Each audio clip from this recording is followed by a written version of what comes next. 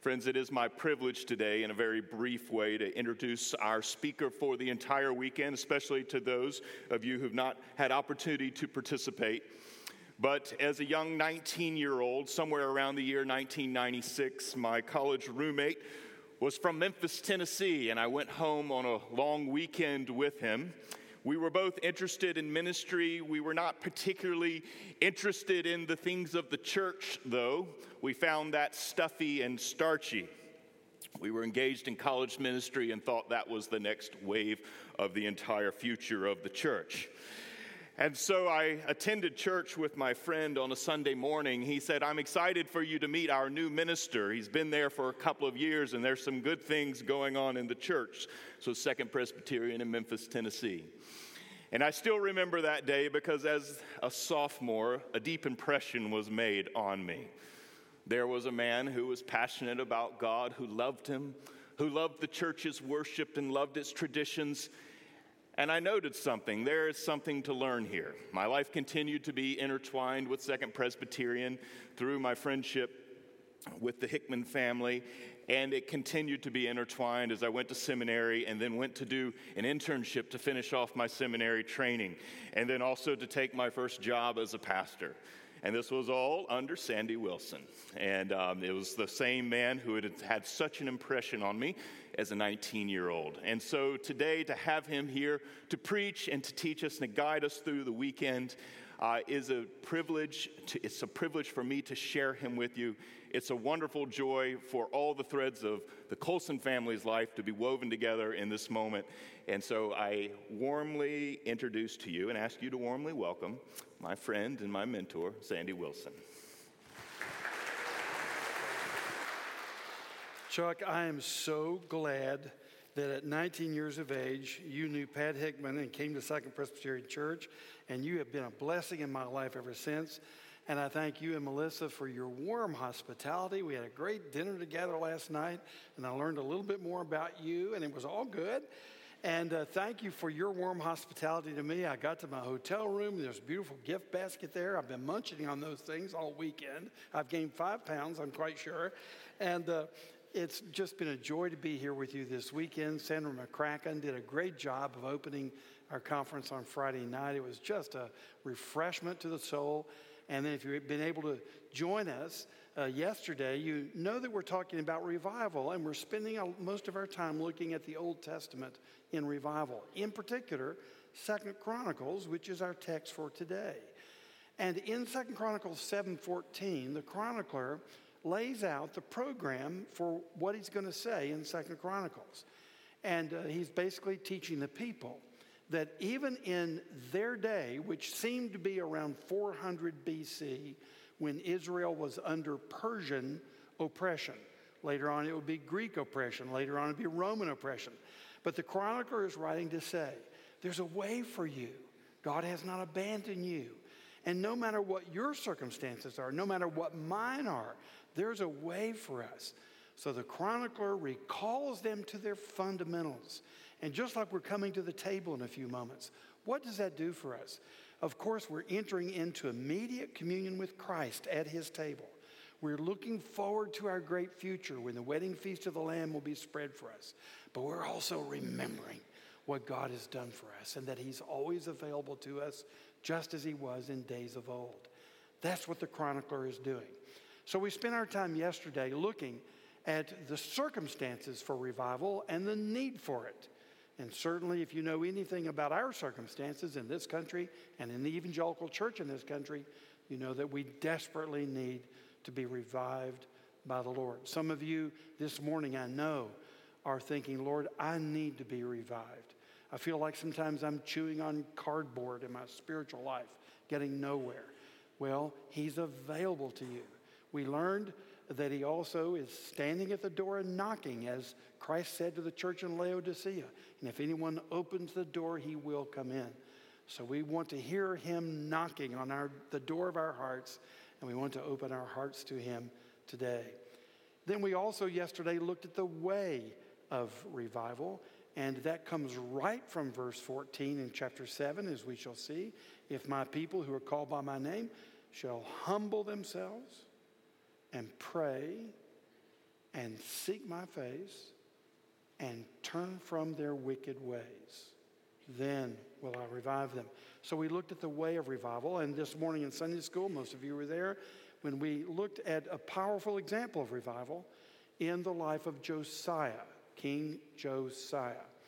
And today we want to look at the blessing revival as we conclude our study of verse 14 and look at the latter half of that great verse. So would you please stand with me as we pray and then read God's word together, verses 11 through 14. Let us pray. Father, we are deeply grateful for your word, which is a lamp to our feet and a light into our path. And we would pray, just as Samuel did as a young boy himself, speak, O Lord, for your servant listens. Through Jesus Christ. Amen. 2 Chronicles chapter 7, verse 11. Hear the word of God. Thus Solomon finished the house of the Lord and the king's house. All that Solomon had planned to do in the house of the Lord and in his own house, he successfully accomplished. Then the Lord appeared to Solomon in the night and said to him, I have heard your prayer and have chosen this place for myself as a house of sacrifice. When I shut up the heavens so that there is no rain, or command the locusts to devour the land, or send pestilence among my people, if my people who are called by my name humble themselves and pray and seek my face and turn from their wicked ways, then I will hear from heaven and will forgive their sin and heal their land. This is the word of the Lord. Thanks be to God. Amen. Please be seated. Well, I've been known for not finishing my sermons and lectures on time, but I think this is the first time in a long time that I delayed our worship service by 15 minutes. You know, the first church I served, the deacon said, Pastor, we've noticed you've been going over a little bit. And I said, well, you know, the church I came from had a clock on the face of the balcony, and I just kind of lose track of time now. And they said, okay, so the next week there was a clock installed on the balcony. The next month the deacons met, and they said, Pastor, we don't think you need a clock on the balcony. We think you need a calendar. But I promise to try to do better. We have three really important things to look at this morning from our text. And they are the three great blessings of revival. The reason that you and I want to be revived is so that we know him. He's the great reward. It's all about him. The chronicler wanted people to come back to the temple, to restore temple worship, to reinstate the priesthood, to devote themselves to the Davidic kingship, because they had no Davidic king at that point. But ultimately, his plea was not to make Jerusalem great again.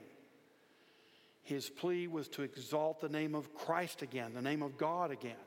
And of course, ultimately, his son, the greater son of David, the Lord Jesus Christ. That's the goal of revival, is that he would be exalted. But also that we would enjoy his being exalted. That's where our joy comes from. Our joy is always derived from his joy. What gives us joy is to know that he is singing over us in heaven, that the Lord Jesus Christ is satisfied and happy. Oh, then our joy is complete. That's the heart and the ambition of the Christian man and woman. In knowing him, there are some experiences that we have in life. And that is precisely what the chronicler is laying out for the Israelites and for us this morning. That we would know, if we will humble ourselves and come to him and pray, if we will seek him with all of our hearts, and if we will put behind us and burn the bridges to all of the idolatry and the wicked ways of our lives and the lives of those around us, then we can be assured of certain promises. He says, if you do this, then I will. And he will. God is a God of his promises. And here's what he says he will do. Three things. First of all, this. He will hear your prayers. Now, ladies and gentlemen, I don't take this for granted, and I don't think you should either. If you'll turn with me in your Bibles, for example, to Psalm 66, and look with me at verse 18 And we'll see what is said about our prayers when there's iniquity in our heart. The psalmist says, 66:18, if I had cherished iniquity in my heart, the Lord would not have listened. So when we hang on to our idols, when we are unrepentant, the prayers do not go heard. We don't take for granted that prayers are automatically heard. Look, for example, in Isaiah chapter 1, verse 15. Once again, Isaiah says, when you spread out your hands, says God, I will hide my eyes from you. Even though you make many prayers, I will not listen. He's talking to his people. They're coming to the communion table. And he says, you're offering your sacrifices. And you're offering prayers. I will not listen. And why? Well, you can see why if you read that first chapter.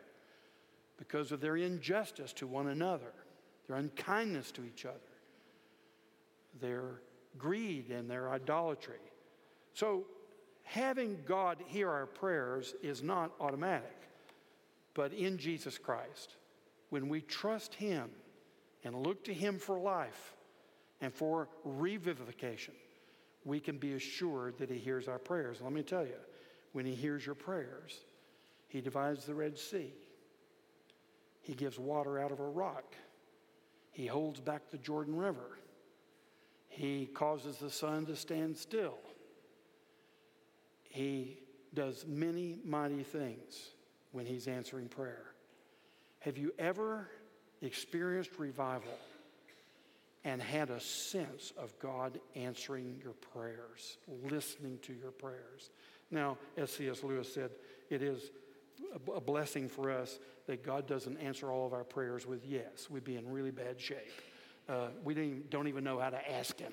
We ask him for all the wrong things. And so many things we ask for, if we receive them, it would be to our destruction. Well, God loves us too much to answer those prayers. And we also know that he answers our prayers in his time.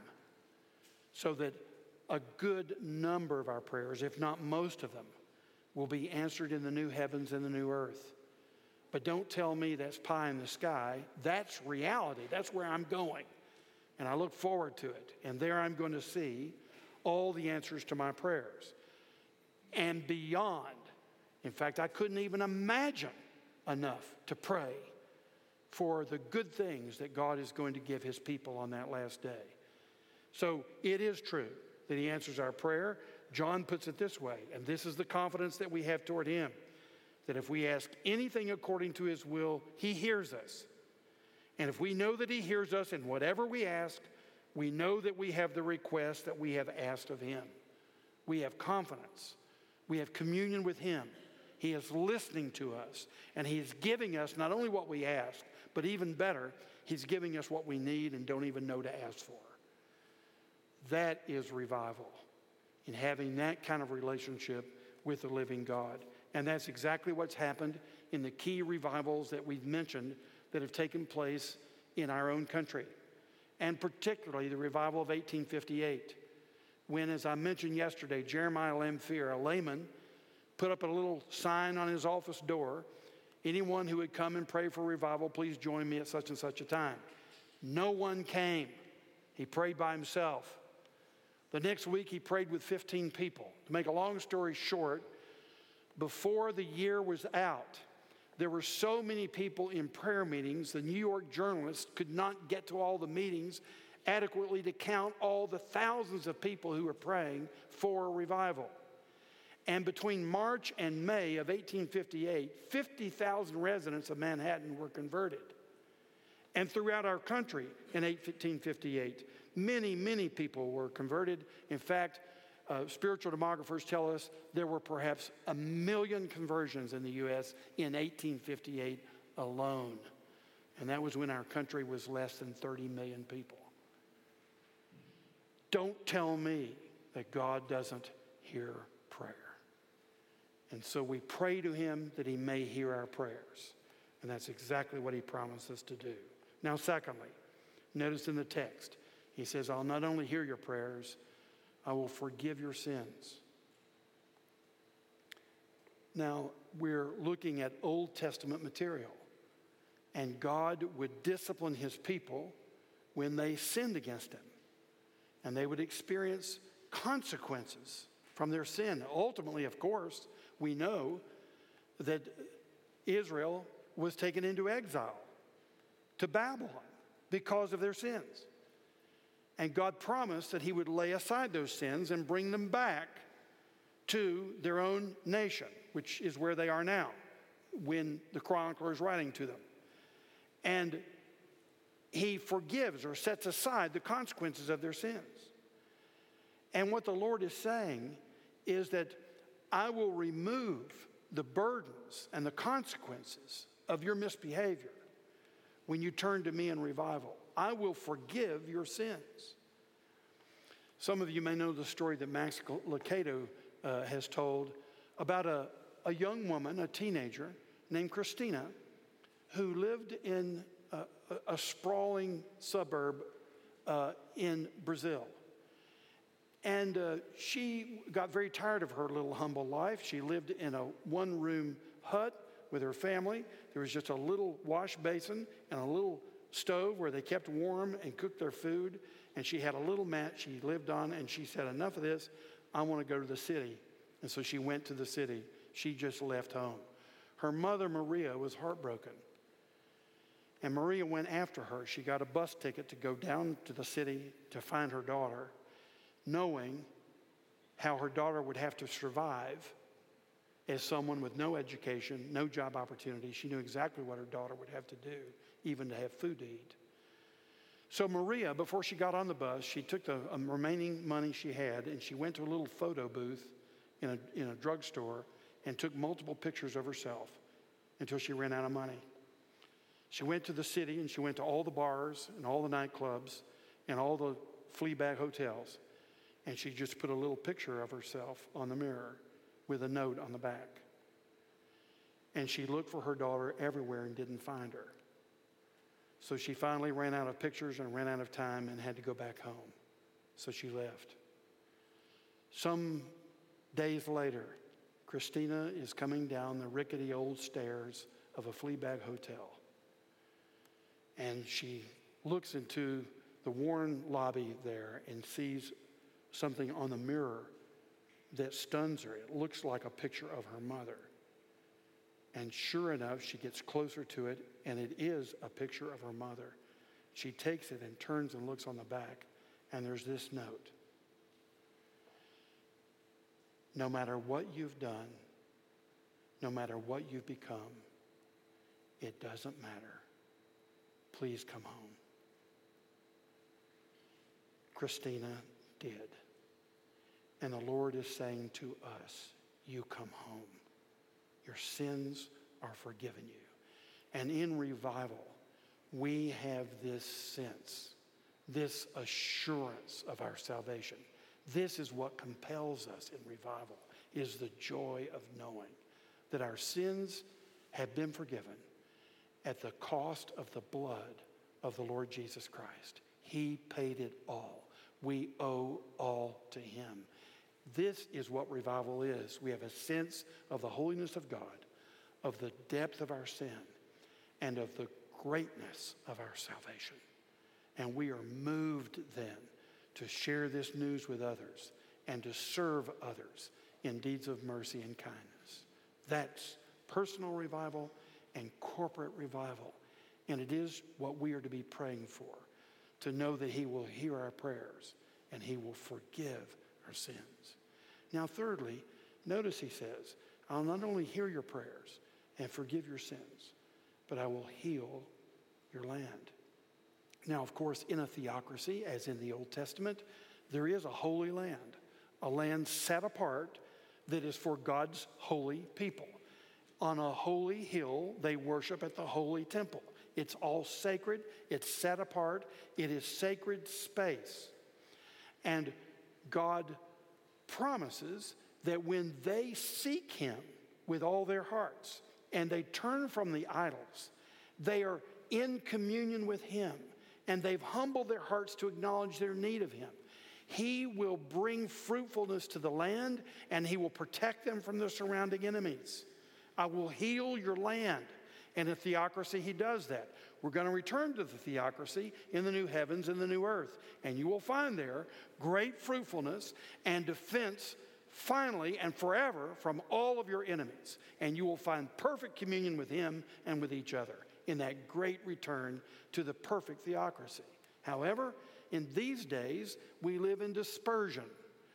We are dispersed among the nations. And so we don't have a holy land yet. The Holy Land's going to come down out of heaven. We're living in the Babylon of the world as God's people, as salt and light. So what does it mean for him to heal our land? Well, all one has to do is to look at the history of revival, both in the New Testament and in church history since the New Testament, to see the kind of healing that he does. When we seek him in his word and through prayer, in fellowship among his people, if you are a believer, you know precisely what I'm talking about when we talk about the healing of the land, the healing of your life. I mentioned to some of you yesterday that the church on Lookout Mountain in Tennessee, Chattanooga, where I pastored some years ago, my predecessor was Dr. George Long. Some of you may have known him or heard of his name. When George came to Lookout Mountain Presbyterian Church, we had 24 elders. 2 of them were Christians. 2 of them were converted. That means 22 were not. Through the decade of one liberal ministry, that church had turned from an evangelical church to a very secular society church. George came as one who simply stuck to the Bible, who knew how to pray. He was stout-hearted for the Lord, but he was a very humble and gentle man. Well, it nearly killed him. But eventually, let me tell you what happened among other things. George decided to call an associate pastor. His name was Roger. And Roger was just simply a discipler, especially of men. His wife, Joy, a discipler of women. Roger was in his 30s. And where do you start with a church like that, where there's so few genuine believers? Well, he found some other 30-somethings, some men, who met once a month. You bring your own booze, and they rotate the moderator who selects the issue to be discussed for the next month, and you meet in his house, and you discuss some world issue, international relations, the economy, something like that. That's discipleship in a liberal church. Roger just simply asked if he could join that group. They said, well, blankety blank, yes, we'd love to have you. And so he joined the group. And he participated in the discussions on world issues for about 5 months with these guys, about 4 months, I guess it was. And then finally they looked to me and said, well, Roger, I guess it's your turn. Why don't you pick the issue? We'll meet in your house next month. What would you like for us to study in preparation for our meeting? Here's what Roger said. Well, I think it'd be nice if each one of us just simply read the Bible, something in the Bible every day, and keep a journal on what you read, and then let's come back and talk about it. And they said, well, blankety blank, that sounds like a lot of fun. I haven't done that. Let's do that. Let me give you the bottom line of the story. One of those men became the president of Covenant College eventually. One of those men got converted and became the chairman of the second largest Christian charitable organization in the world. One of those men was the CEO of one of the largest banks in Chattanooga. He ended up being an old man going as a missionary, a lay missionary to Australia. One of those men led Lookout Mountain Church when it eventually got revived as a church in their urban ministry in Chattanooga, and he was leading the way for the poor and sharing the gospel with them. I'm talking about, ladies and gentlemen, a radical transformation. You know why? One simple man who was revived encouraged others to get revived by seeking the Lord in the Word of God. That's how it happens. That's what the Lord is saying to us. If we'll humble ourselves and pray and seek His face and turn from our wicked ways, then He will hear us. He will answer our prayers. He will forgive us and give us the assurance of it. And he will heal us in ways that only he can heal. And he will do things through us that only he can do. All praise and glory and honor be to God the Father, God the Son, God the Holy Spirit, the author and giver of life, and the source of the revival of every one of our souls and of the soul of this church. Amen. Let us pray.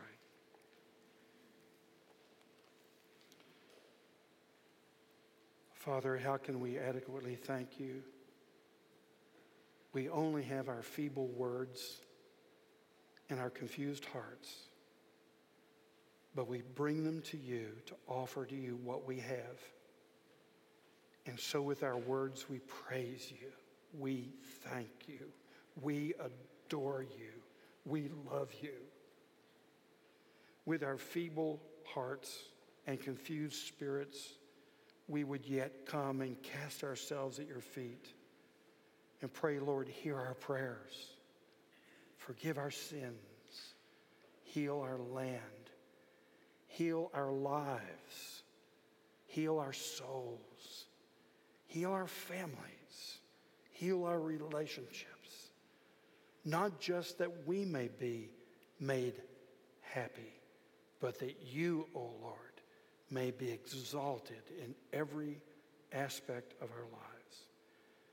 And as we now pray that you will come in power and breathe upon us by your Holy Spirit, we do with earnestness pray, O breath of life, come sweeping through us. Revive your church with life and power. Through Jesus Christ. Amen.